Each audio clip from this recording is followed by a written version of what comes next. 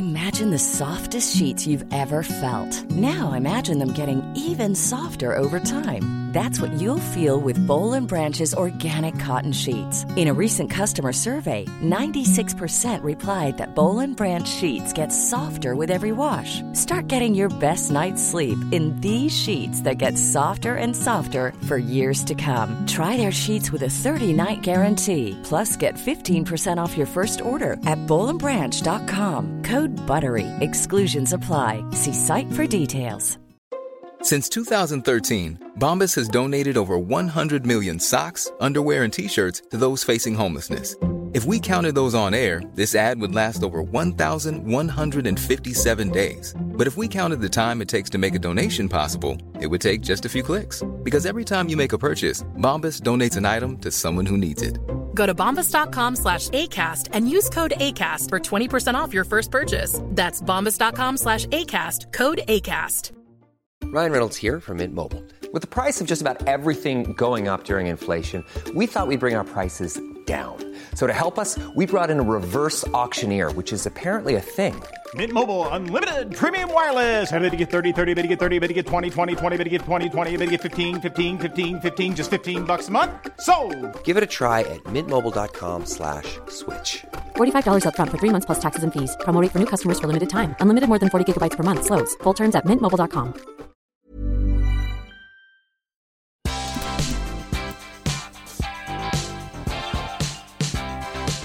What's up, everyone? Welcome to a brand new interview series on Collider. This is Collider Forces. A lot of you out there are very familiar with Collider Ladies Night. What you might not be familiar with is that I inherited that title, and that title has always felt mighty limiting to me, and it's something that has bothered me quite a bit, and it's something that I've wanted to change, but wanting to change something and then actually taking the action to make that change happen is completely different. And I have to credit my very first Collider Forces guest with inspiring me to take action, make that change, and make this show a reality. Liv Hewson. Hello. I'm so happy. I'm so happy this is happening. I'm stoked to be here. I was telling you, I'll let everyone know the dirty secrets here. Please tell them. So we spoke at the Yellowjackets premiere, where I had a belly full of Prosecco. Same. A little drunk. Yeah. We had a conversation.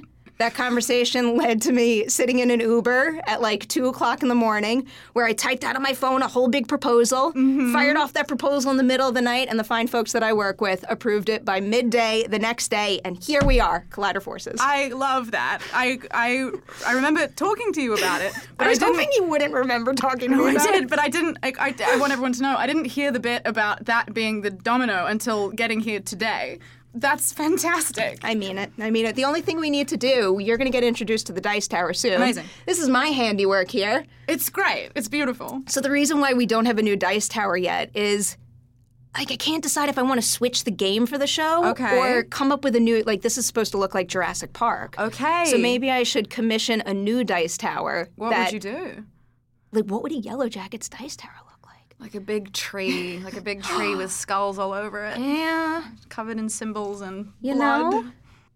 Know? Now ideas are going through my head. I kind of want to do that. But first, you need to play your round of dicey questions. This is where every single interview on this show is going to start. There's a die here. I've got 8 random questions here. And the first 3 questions you roll are where we start with this interview. Okay. So, do the honors. Do I roll it on the tower? You down here. Down here. Okay. Looks like we're starting with a 4. Okay. Oh, that's one of my favorite ones right off the top here. So this one is zombie apocalypse. Okay. You are on the set of Yellowjackets. Yes. There is a zombie outbreak. You have to pick 2 co-stars to team up with. Who do you choose that'll give you the best chance of surviving? Jasmine and Steven. Okay, why? Jasmine and I work together very well and communicate together very well, and she's incredibly pragmatic and very smart and very determined.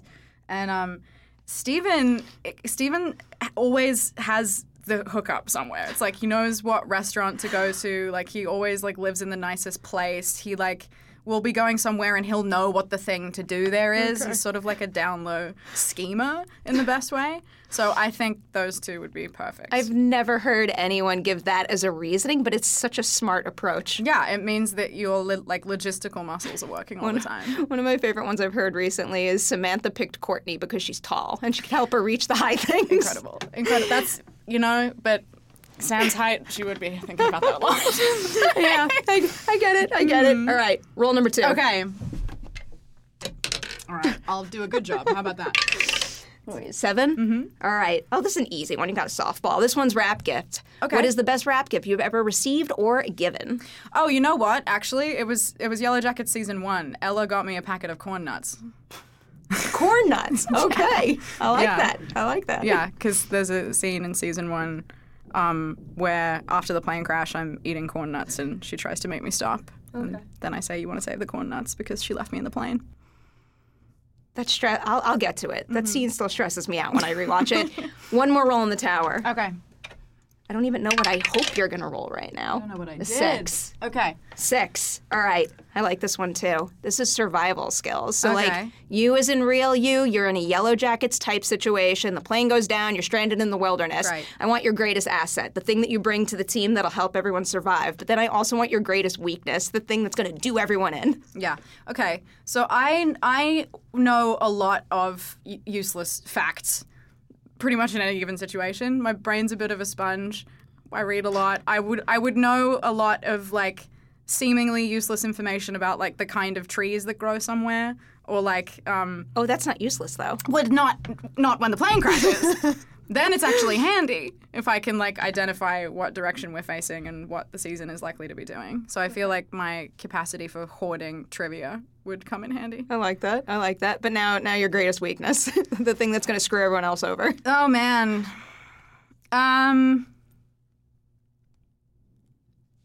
What would my fatal flaw actually be? I don't think I'm very good at asking for help. Oh, that's a serious one. Yeah. Okay. Yeah. I think in my heart of hearts, I always kind of knew that, in a zombie apocalypse kind of situation, the sort of cardinal sin of, getting bitten and then not telling anybody. I was always I just probably would end up doing that. It's I've always sort of understood whenever a person does that. Every once in a while, when I do big group ensemble interviews, we play a zombie apocalypse game where I give everybody superlatives, and they have to tell me which cast member best suit, the first one to die. But one of them is always who is going to be bit, but then not tell anybody. I know, and I know it's bad. I'm really actively trying to get better about it, and I am. But I'm impressed by how deep you went with that, because I always think of the stupid shit, I'm gonna run out of contact solution, and then I won't be able to see, and I can't help everyone. Yeah. I'm allergic to bees. Ooh. So if a bee stings me, I am fucked, and then so are we all. You have a real reason to be. I'm afraid of bees, but I'm not allergic. I'm just a baby. I don't think about it ever until I'm out, hiking somewhere or, a little bit removed from civilization, and then I suddenly realize how scary it is. It's the second a hospital is further away than half an hour, then I'm it is bad to be allergic to bees. That's right. I forgot. Yeah. I try to think about that when I'm acting like a child near a bee, but just hang it out. Doesn't stop me. All right. The first question for all Collider Forces interviews will be this. What is the movie, the show, personal experience you had, you name it, that first made you say to yourself, I absolutely have to be an actor and nothing else? Oh, fuck. What actually was it?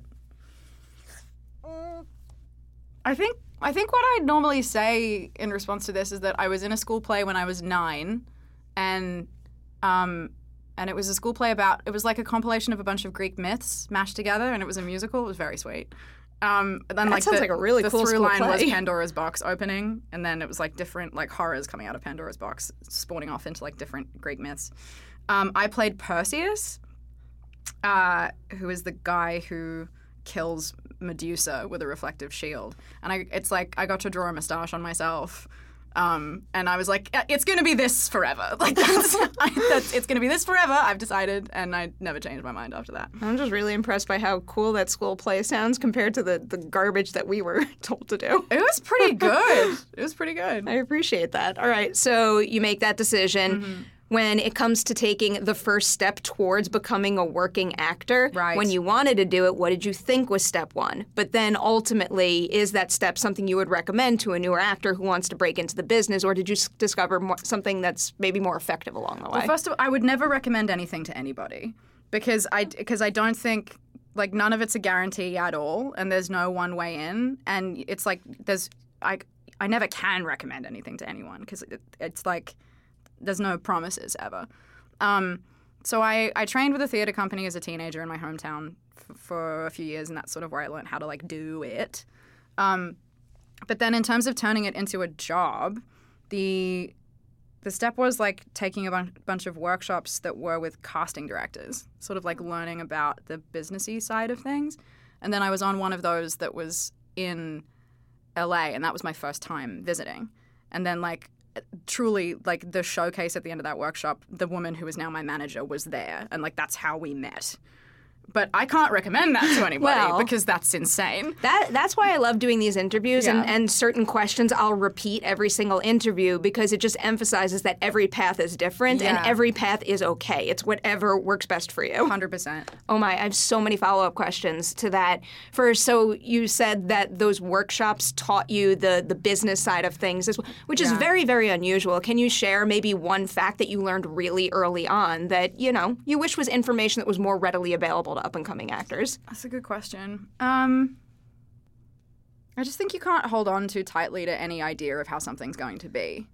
Like, it's a mistake to cling to the idea of something needing to happen a certain way, because you'll lock yourself up. Like, on the smallest level, even in a performance standpoint, where it's like, I have to be doing this way in order to be doing a good job, you won't discover anything and you won't surprise yourself. And then on a macro level, it's like, unless my career is happening in X way, it's not happening at all, and I've failed, then nothing's going to surprise you, and you're not going to be good at it because you're not going to be relaxed enough to be open to anything. So I really encourage people to get as zen as possible as quickly as possible, which is that, like, nothing is guaranteed to you at all. That is fine, and do everything you can anyway, but, like, let go as much as possible. My brain is exploding with follow-up questions that I don't want to forget. I want to continue down that thread, though. Yeah. From the performance perspective, can you give us one example, whether it's Yellowjackets or something else you did where you had boxed yourself into a certain idea and someone gave you a note or suggestion and it made you realize, oh my, there's this whole other path I can pursue with this beat? I don't know that I have a specific example. But I just think the times where I feel myself enjoying the work the most, or the times where I feel myself engaged in it or doing the best, is when I actually don't think about what it would mean for me to be doing something a certain way at all. Oh, no, I do have a specific example. Okay, so a mentor of mine, who is the artistic director of the theater company I trained at, she always said that when you're acting with people, when you're acting together, it is everybody's job to make everybody else look as good as possible. And then if everybody's doing that, it's going to be great. Because, like, it doesn't matter what you've got going on. This is a collaborative thing. And if you're looking after me and I'm looking after you, we're going to be okay. That's such a good example. That's such a good example of something that literally every single person in this business, no matter what your role is on a production, should know. Yeah, I think so. I want to go. I'm shocked right now that I remembered this question. You had brought up your manager a little early on, and we never really talk about the actor-manager or agent relationship. It's so important, though, because when you find the right person and they're supporting your hopes and dreams in a way that doesn't make it feel like a business relationship, but rather like doing what you can to help someone pursue their deepest passion, it can be completely different. So what did you see in this person at the time when you first met that signaled to you, this is someone who's going to support me every step of the way and get me the things that speak to me the most? Yeah, that's a good question. And it is funny that, like, you bring up that, like, we don't talk about it very much, because I feel like it does feel like something you're not supposed to say. And it's like everybody forgets that, like, actors have representatives until they literally win awards and mention them. It's like, oh, yeah, right, you do. And you talk to them constantly. Okay, yes. So it was like a shared creative sensibility, and somebody who like not only understood the things that I wanted to do, but cared about those things as well. And like there was like a genuine, warm sort of personal connection too. That was really useful. That matters to me. Yeah, just the feeling that like, oh, this is somebody who's like on the same page about like what I want to do professionally and why I want to do it. It's so important. Yeah. It's like, especially, like, it's a good thing you had this person early on in your career, Yes. too, because I always think, I mean, even, it doesn't matter what profession you're in, you probably run into this type of thing. When you're just starting in a new career, it could feel like you need to say yes to absolutely every opportunity that comes your way, and that's not necessarily the case, but if you don't have the guidance and someone giving you the confidence to say no, you could say yes to too much. 100%. Yeah. Yeah, it's okay to, and not only is it okay, it's actually very important to not say yes to something just because it's the first thing that happened. I will continue down that path now and ask you for an example of a time where you either had to say no to something for yourself or maybe because it's what you believed was best for the project overall. I mean, sure, there's like the basic examples of being presented with an audition for something and going like, no, thank you, sorry, no thanks, I don't want to do that. And when I decide not to do something, it's usually because I don't think it's the right fit. But the things that make it the wrong fit are that I think it's going to be bad, or I don't trust the people making it, or I don't trust that the execution will do justice to what the idea is, or I get a bad vibe. I don't know. And I try not to flex the no too often, I suppose, but I think it's important to listen to. Like if I read something and go, then that's important. Like I think that's enough of a reason to be like, hey, so I'm not responding to the material. Yeah, absolutely. Yeah. It's important to have that understanding of everything. And also I just love the emphasis on, trusting the people you work with and trusting their abilities and their material. I'm a big believer that it should always feel like a family. It's like making shows and movies, like, yes, it's a business, but you're putting a lot of yourself and your time into a project like that. And if you don't see the voices around you matching what you want them to be in that sense, it's probably a sign you shouldn't commit. Yeah, it was just like, well, why do you want to do this in the first place? Like what are the reasons for doing the work that you want to do? Like, it's like, do you want to just make a bunch of money? Or like, do you want to spend most of your year in a particular city? Or like, what actually is it about, and identifying what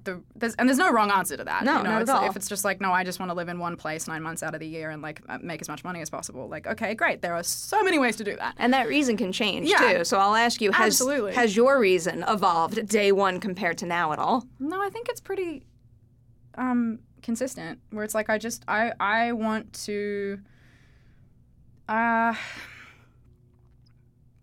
just want to be a part of as many things as possible. Like I want a variety of experience, and I want to offer a variety of things. I want to explore as much as I can. I want to travel as much as I can. I want to like meet and connect with other people who like also care about this stuff as much as I can. And I want to be a part of exciting work being made, not just for my own benefit, but for the benefit of everybody. And the benefit of everybody seeing it, where it's like, well, it's always been very important to me to, if possible, be a part of something collective that then encourages more shit from everyone.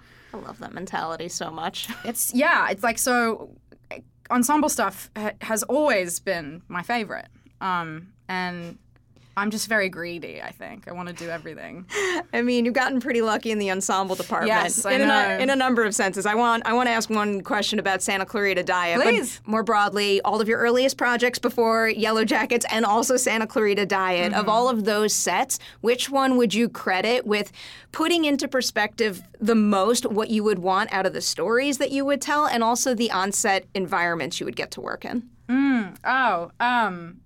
I was in a show in Australia called Homecoming Queens, and I loved it. It was like the people making it were amazing, and the set environment was great, and I cared about the characters a lot, and I thought it was like funny and moving and smart, and I'm just really proud of it. I want to watch it. It's great. Sometimes when someone tells me it's an Australian show, or any show from any part of the world for that matter, all the streaming services make it very difficult to access that content. Yeah. The streaming services are too smart for my VPN now. I don't. Yeah, well, I mean, am I not supposed to say that? But they are. It's actually a real problem. I feel like a lot of people run into that problem. Not to bring up a bummer of an experience, but I did want to ask about the cancellation of Santa Clarita Diet. In particular, what it felt like from your perspective, and also what it taught you about, the business side of things and what it means to be part of a show, but to not be in control of that element of it. Sure. I mean, to be honest, it was obviously like, oh man, okay. But I also, even at the time, I just strongly felt like, wow, what an amazing 3 years that was. Like, what a wonderful experience to have had. And aren't we lucky that happened at all? That's such a good way to look at it. And there's just never any guarantees. Like in this industry, there's definitely never any guarantees. And working in television, where you don't have a concrete guarantee of something being finished when you start, it's just always a possibility in the back of my mind, I suppose. I'm the kind of person where for me it's well, nothing's happening until it's actually happening, for starters. Historically, if I'm auditioning for something, I don't tell anybody. I don't tell anybody about it. And then sometimes even when I'm testing for something or in negotiation for signing for it, I'm this is not happening. Because nothing's happening until I'm actually there. And then sometimes my brain really goes crazy and it's well, nothing's actually happening until the job is out in the world. Oh, no. And people have seen it, and then it's actually happening. So when Santa Clarita Diet was canceled, it was oh, what a shame. But also, we got to do that. Mm-hmm. We got to do that, and people liked it, and isn't that amazing? I never utter the name of someone I'm about to interview until it's in the can because I think I'm going to jinx it. That's exactly it. That's exactly it. Are you a Scream fan? Because now you got to work with Jasmine and Drew Barrymore. I know, and Tim. Tim's in one of them too. God, so I haven't seen all of them. I can't believe I just forgot about Mickey. Oh, poor Mickey. I haven't seen all of them. I think I've actually only seen the first 2. You have so much exciting material to explore. And part of me, especially because Jasmine's in the new ones and Mason, who I also know, part of me is I'm just saving them. I'm just saving them for a rainy day, which is typical of me, actually. It's if I know I'm going to like something, I sometimes take ages to watch it. This is such an LA comment, but there's been so many rainy days. There has lately, hasn't there? All right, maybe that's on me. But I like Scream. It's well worth a binge. Mm-hmm. They're all so good. And I still can't get over how good the movies Jasmine is in are, because it's very unusual when you have a long-running franchise like that for the newest installments to be at the top of many people's ranked lists. Yeah, I love that. The quality is just through the roof. All right. Oh, that's awesome. I think we have hit Yellowjackets. Oh, no, I want to ask this question. I wrote down a quote from you that I read in another interview. I think it's something recent. You had said, "It is of paramount importance to me not only to live my life openly for the sake of my own well-being, but to do it in a way that reaches people like me who might be grappling with the same thing." And I have a couple of follow-up questions to that because I thought it was a beautiful quote. Thank you. Follow-up questions that particularly pertain to this industry and how you operate within it. Do you remember the very first time on set that you could feel the power that your own voice could have, where you were able to speak up, spark change, and now that's something that you could do going forward and maybe even on a bigger scale? Yeah, it's funny. I don't know that this actually answers your question so much, but what it makes me think of is the sort of shift that started to happen after I came out professionally as non-binary was getting gendered correctly at work for the first time, because my expectation had been that was never going to happen, and not only was that never going to happen, but it wasn't even worth thinking about. It wasn't not worth thinking about to the point of ridiculous, where it's don't even bother engaging with whether or not you want that, because it's not happening to you, so don't worry about it. So the sort of psychological adjustment and full body adjustment, really, of hearing people in a professional setting refer to me correctly. It's not something I did, but that was a really incredibly powerful foundation shift, because I realized that it was going to be okay. That, like, I not only did I not have to hide, but that it was going to be good. You know, like, it not only is it going to be fine, it's actually going to be better than you've ever let yourself imagine in your life. So that was quite powerful. That's a beautiful answer. Some of that also made me think of the quotes you recently gave when you were talking about the Emmy situation, because, like, I read those quotes, and it's something that I've said where I want to do away with gendered categories, but then I'll catch myself like, well, then it's just going to be all white men. But that's exactly what you just, like, I have resigned myself to the fact that that's how it's going to go if this change happens, and that's what's one of the many things, at least, that's creating that roadblock, and that shouldn't be the case. I know, and it's sad, right? Because it's like, well, what's buried underneath that is a real, like, fear that equality is not achievable.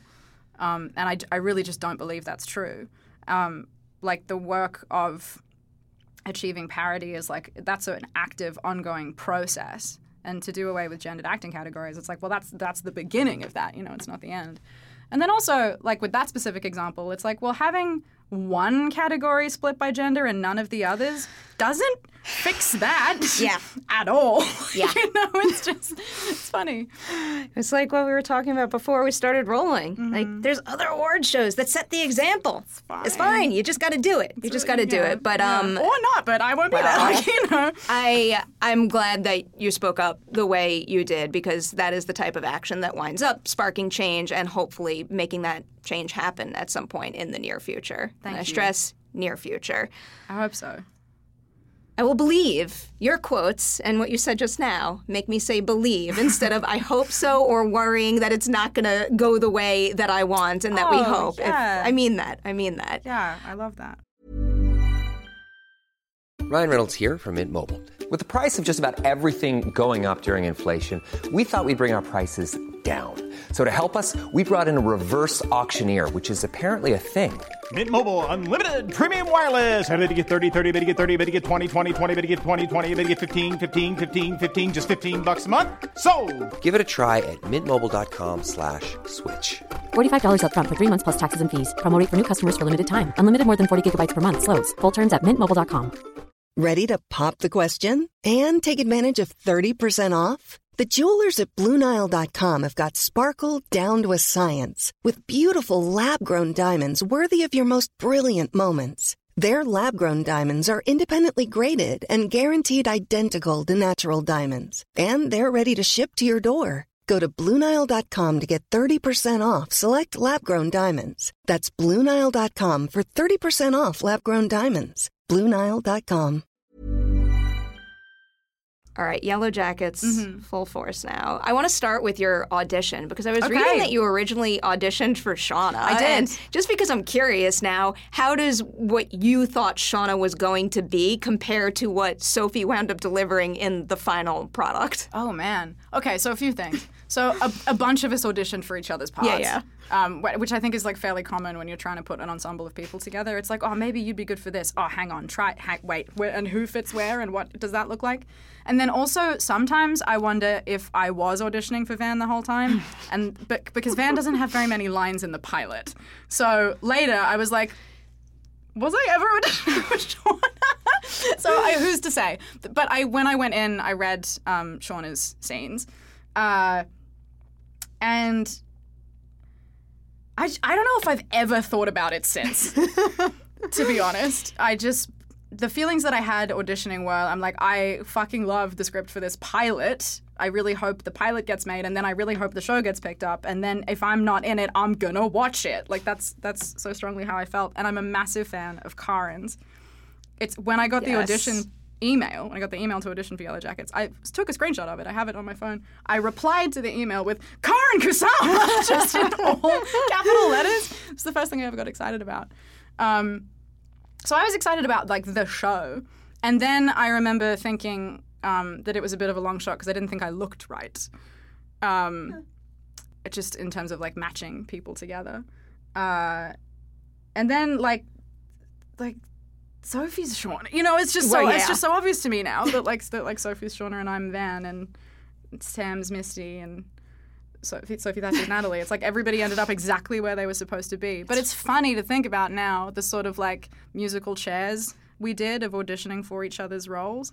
There's a couple of us went in for like 2 or 3 different characters, I think. And then a couple of us only went in for the ones that we got in the end. It's funny. It's wild to consider, but whatever that process is, it works because this is one of those very special shows where everyone is just so perfect. Everyone's so perfect, and I just can't believe how perfect the casting of Lauren is now. I know. There is a cut between the two of you in episode 8 where, like, the way you're positioned, the way the camera's moving, the way the lighting is hitting, it's just, and the music cue that kicks in, it's just so perfect. Oh, that's cool. Perfect. I jumped ahead. I'm jumping back. So you get the role of Van. Yes. Do you remember the very first thing you did with that role that signaled to you, like, this is right, this is my role, it feels perfect? Well, so I had gone in for Shauna once, and then a couple of weeks later, I got a phone call, and they were like, they want to offer you the role of Van instead. And I went, great, who's Van? And then I went back and I read the pilot again, and I was like, oh, I know who Van is. And it's funny, I don't know why I knew who she was so quickly, but I just did. And then I spent the pilot looking for as many opportunities to have as much fun as possible. And then that's what I did for the rest of season 1, pretty much. Certainly the first half. I like improvising a lot, and I just felt that, like, in a show about a team like this, the central thing would be how these people interact. So in my mind, anytime we were in group scenes together, I was like, well, it's like when you have siblings, right? Or like when you are in a big group of friends. Like, everybody's constantly bouncing off each other somehow, no matter what. Everybody's always doing something. So it was just fun. I felt like a kid in a sandbox where I was like, okay, so how does Van feel about Natalie? I don't know. I'm going to spend some time thinking about that. Doesn't matter if they ever use it, but I'll think about it. Oh, I have questions that maybe you can answer then. Sure. These don't have to be canon, obviously, but when I get obsessed with characters, I think about every ounce of their backstory, whether we see that on screen or not. So the first thing I had written down here was Van's home life. So we get a quick glimpse of the situation with her mother. And I have not forgotten the thing you said about her mother's drinking and then Ty's sleepwalking at the junket. But anyway, I'm going down another path right now. What do you think Van misses about home the most? Nothing. I mean, like that house. I don't think she misses anything about that house. I don't think Van talks about her home life with anybody. I know that, like, in the present day, like, Taissa as an adult says to Van as an adult, like, I know you and your mother had a complicated relationship, but I don't think that when they're teenagers anyone knows about it. So it's like, what does Van miss about home? Well, I probably misses, like, physical safety or having enough food or, like, having a life. Yeah, having the possibility of having a life. Like, that was something that I thought about a lot in getting ready to do the monologue that Van has in season 1 right before the wolf attack. She's like, I want to go back to New York City, please. Like, I want to go back, and I want to go back with you. I think what Van misses the most about home is, like, the possibility of something else happening. Where it's like, I can't ever get out of New Jersey and do anything with my life if we're dying here. You know, that, like, everything's a closed door. So it's not that Van wants to go back to where she was. It's that Van wants to go back to the possibility of anything else happening. Have you ever thought about where Van would have gone in life had the plane never gone down? I suspect that she was based on nothing, by the way. Based on nothing, I suspect this. But I suspect that she was probably leaning on soccer for a scholarship to go to school. I believe that. And I think she probably would have tried to go to school in New York. And I think it's probably the kind of thing where she was like, just get me out of this fucking town. Get me out of this town tomorrow, and then I'll figure it out. And I think she, I mean, she's a film nerd. Like, we know that. She's like a storytelling buff and like is funny and I think it's like, just like get her out. Get her out of there. NYU sounds like a great option. Yeah, you know what I mean? Like, get this kid She to could probably NYU. walk onto that soccer team. Please. I'm sure that soccer team is great, but yeah. What do you think her favorite movie is? What do you think that version of Van would say her favorite movie is? I'm curious to see how it compares to what Lauren told me. Did Lauren say Bound? She did say Bound. I think Bound came out while they were in the wilderness, so I think that's her favorite movie when she gets back. I think her favorite movie is A League of Their Own. I like that answer. And I think she likes Thelma and Louise as well. Big Gina Davis fan. I respect this. I respect this very much. Yeah, she's a gay high schooler in the 90s. She's gonna like Gina Davis. Here's another theory, backstory thing I have been thinking about. Have you and Jasmine, I guess, ever talked about the time when they first realized they had a connection and wanted to pursue a relationship, and maybe also the conversations they've had about when to share that relationship with the people in their lives? Yeah, we did talk about that. We talked about that a little bit. And it's funny. It's like we've never sort of settled on anything as to like what the sort of backstory of their relationship is, or like the nitty-gritty specifics of it. But it's like where we've landed is like, well, before the plane crash, they were hooking up. I don't think they were together. And I think that they were hooking up and not talking about it. Oh, I think it's one of those things where they were like seeing each other and then privately being like, "This is nice. What it's don't worry about it. It's fine," and then probably not saying anything. But even before we knew that Van and Taissa were going to be a couple in the show, like when we were filming the pilot, I was always like, Van really likes Taissa. Like, Van thinks Taissa's really cool. So it's like, no matter what, that was always buried in there for me, playing her. And then sometimes on my own, I'm like, well, what I think happened is that Van realized that Taissa liked girls as well and then started teasing her on purpose. And then they probably kissed in the locker room and then never spoke about it. But I usually keep a lid on that. I get it. I think, given what I've seen of their dynamic, I would believe that might be where it started. Well, that's what I think. But it's like I feel myself becoming like a real like actor nerd about it, and sometimes I'm like, okay, fucking chill out. That's the fun of this. It's not just with like the supernatural theories of it all, but it's also like a lot of people out there get really invested in the characters as people, and the second that happens, you find yourself trying to fill in all the cracks of everything that happened before, after, in between. Like, I do have one question that's an in-between moment and something we see in the show, but it cuts away from. I'm going to jump ahead if I do that too soon, though. Mm-hmm. So I'm getting into like the deeper episodes of the season now. So don't worry, this video will not be released until episode 8 is available. Yes, because actually, I was going to ask you that, because it's like the one little snippet we do get is like the health class flashback at the beginning of 6, and I loved that. Loved doing that. That's also, by the way, the condom thing she does with her hand. I have done that.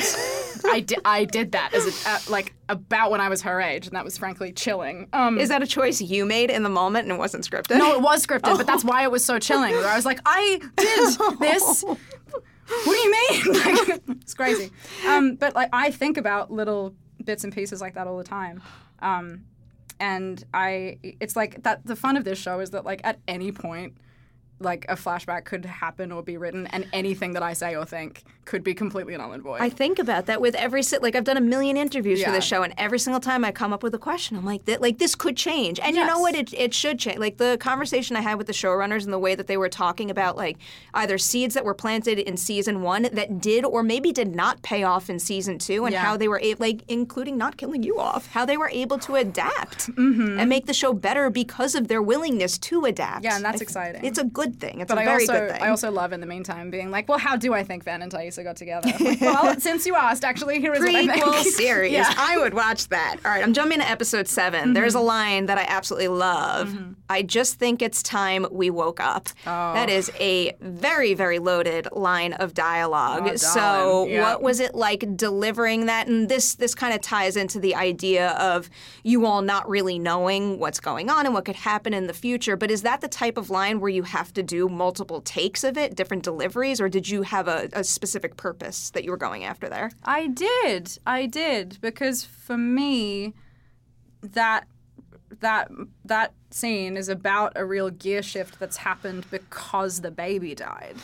Where it's like up until then, particularly with like the ritual stuff that Lottie has had the team doing that Van has really been clinging to, it's this thing of like, well, but it works because I did survive the wolf attack, and like you were wearing my Dimo necklace in the tree and you were totally fine and I had my face ripped open, and like it's just that, you know, she's right because like you were sleepwalking and now you're not anymore. So it's this real clinging that Van's been doing to the idea that like hope is possible out here, and like if we can't escape, if help isn't coming, then we can survive if we just lean into this thing even if we don't understand it. And then the baby dies. And it's like, what am I fucking doing? You know? Like winter's going on still. We don't have anything more to eat. And the baby died, and like and it was horrible. And like Sean is still here, but like by what margin and for how long? You know, it's just, I do think it's time we all woke up. Like it's a real. It's not like a giving up necessarily, but it's a shift in the things that she believes and how much hope she's got. How does that shift impact what happens, I believe, later in that episode when Van just stands by and watches as Shauna nearly beats Lottie to death? So glad you asked about that, because that through this episode, it's like where Van ends up at the end of season 1 happens in 7. Because it starts with like the baby dies. There's that scene with Taissa where it's like we all, like, it's time we all woke up. He was always going to die. I don't know why I'm here. I don't know what I need. I don't know how to fix this. End of the episode, Shauna almost beats Lottie to death. And then in playing that scene, watching that happen, I sort of physically realized, I was like, oh, this is when Van accepts that they're going to start killing and eating each other. Because it's like, oh, it's going to be violence. Like, what?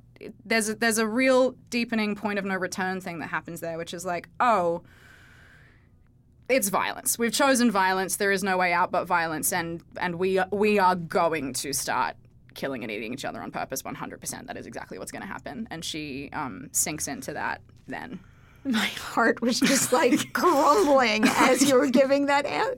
Because I feel like, I forget who utters it. I think it's someone in the present day, but I think it's where it's intercutting towards the end of that episode where it's like, you know, they don't know about the cancer at that point, but that Van has lost something. I'm gonna die. Yeah. Yeah. Oh my God. Just like, breaks. Yeah. Yes, I know exactly what you're talking about. It's like it's I don't remember who says it either, but it's like you had a light. It's Lottie. Yeah, Lottie. She's telling everybody what's been wrong with them. Yeah. Oh, the intercutting in that episode is so good. Yeah. And Lauren and I have both thought about and talked about that a little bit too. The idea that that there's a light that gets turned way down for Van. And by the time she's an adult, it's like, oh, it's there, but it's dimmed a lot. And so then for me, playing her in the wilderness, I'm like, okay, so my job then is to track that dying, like that light turning down. It's like what dims it, what kills it.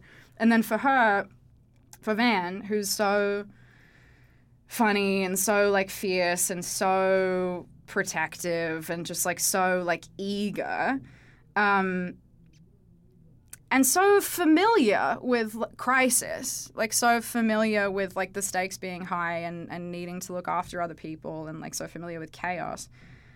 It's just, over season 2, I was like, okay, my job with her becomes figuring out what the parts of you are that die, like what parts of you cannot survive an environment like this. It's like how long can you be funny? How long can you cling to this idea that you've been clinging to? Like what eventually falls away? What do you lose? What gets dimmed down and when? And so that episode is a really good example because it's the loss of the baby and it's the ritual beating where it's like, oh, I know exactly what's going to happen to us now. And there's nothing we can do about it. Oh, it's so brutal. Yeah. I thought like after episode 6, I'm like, it can't shatter my heart any worse than this. I mean, that's still like a peak episode there, but it just gets darker and darker. Have you seen the full thing? No, I don't get episode 9 until May 15th. Okay, I'm really glad I asked because I was about to say something. That... I have not seen the end.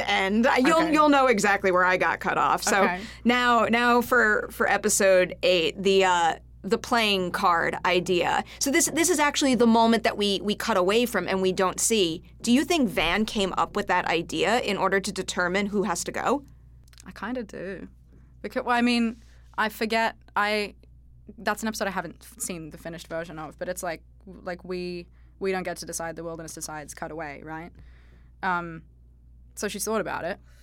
You know, she's thought about it a lot, and it's like she's not listening to what any of them have to say because she doesn't care because she knows what they have to do. She's like, no, you're all behaving like children. Like this is so beyond any decision we make. It is obvious what's going to happen now. So she's thought about it. And she's presenting it to the group as inevitable because to her it feels inevitable because in like this larger psychological sense it is. So given that the chore cards are something that they have all been doing for that long, I do think it was her idea. Oh God! Because when you cut back to her and she's holding them up, it's not like, oh, what should I do now? She's like, no, this is she's what the ringleader. Are. Yeah. With that mentality though, what if Ty had taken the queen card? Do you still think she would have been as eager to see it through? No. Do you think she would have stopped it? I don't know. I really have no idea what would have happened. I don't think Van knows either. Like, and in the playing out of that scene, like that's Taissa shows her and nobody else, and that's on purpose. And it was just like, just relief, really. It's like, oh, good, I don't actually have to think about that because I don't think she's ready to. Oh, God. Yeah. Stresses me out. Stresses me out to no end.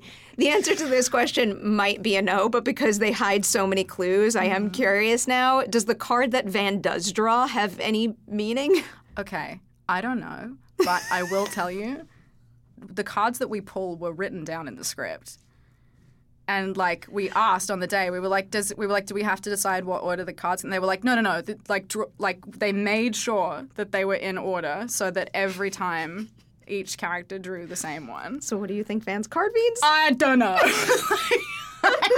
I've got no idea. I believe she draws the Joker, and I feel like that might represent what you've been discussing for the past couple of minutes. The dimming of that light, and that kind of being, you know. Yeah. I mean, maybe not the end of it for all time, but the end of it in that moment for her. There's a real corruption of the beautiful things about her, I think. Like her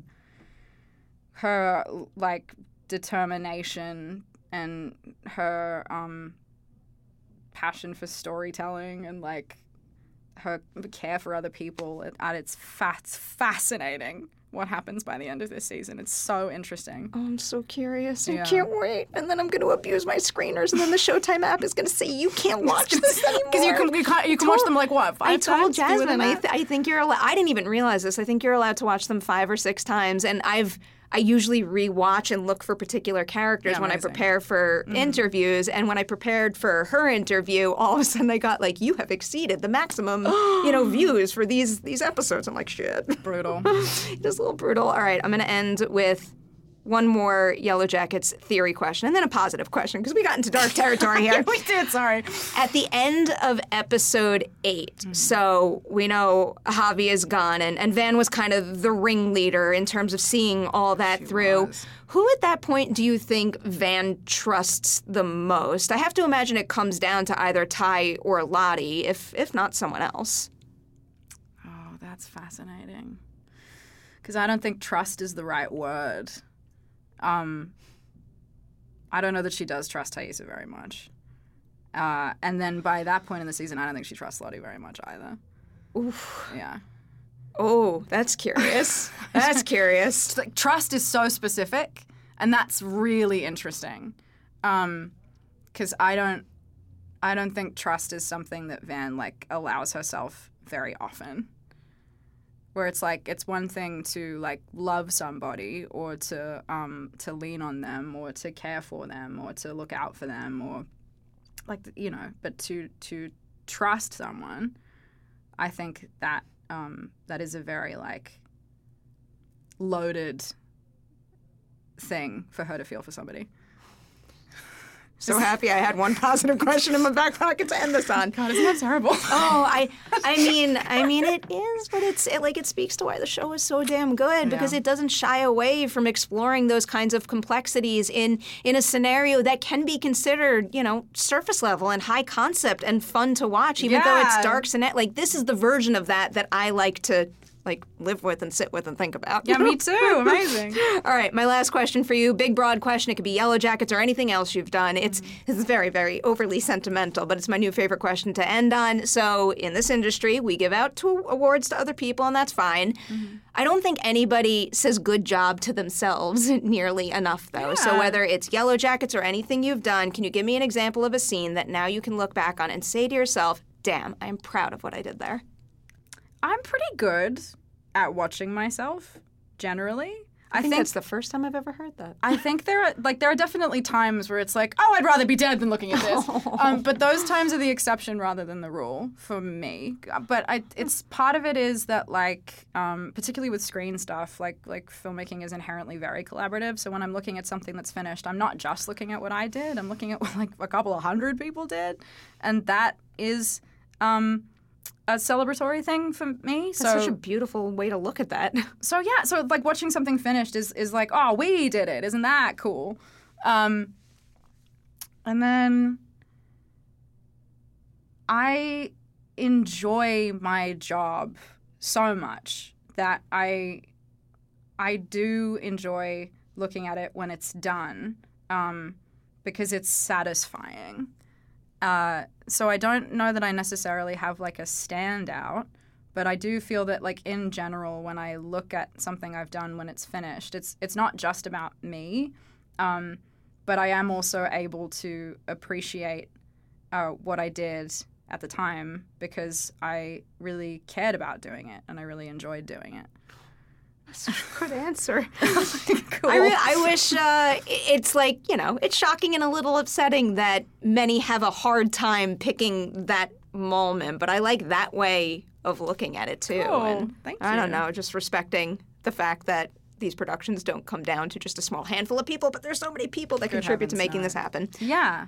You know what you contributed to making happen? Collider forces. I love that. I'm going to take that all the way to the bank. I am very, very happy we have this show. I have you to thank for it. Huge congratulations on everything you accomplish, everything you will accomplish in the future. The door is always open. Collider Forces is here for you anytime. Thank you. Oh my God. Amazing.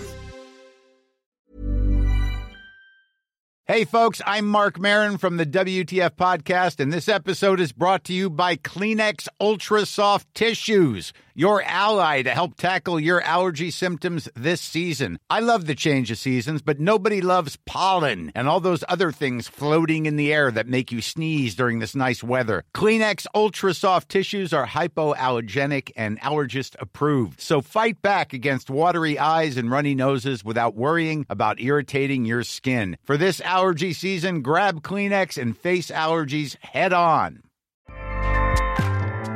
Acast powers the world's best podcasts.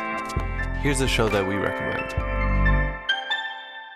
The Real Housewives is a guilty pleasure for most, but if you're looking to not feel guilty about that pleasure, tune in to Everything Iconic with me, Danny Pellegrino, where I break down all the messy moments and behind-the-scenes antics of Bravo's popular franchise. And on Everything Iconic, I also interview celebrity guests like Kelly Ripa, Keke Palmer, Drew Barrymore, Cameron Diaz, and more about their guilty pleasures, their past work, and so much more. So if you're pop culture obsessed and find yourself watching way too much reality TV like me, tune in to Everything Iconic with Danny Pellegrino, wherever you listen to podcasts. Acast helps creators launch, grow, and monetize their podcasts everywhere. Acast.com.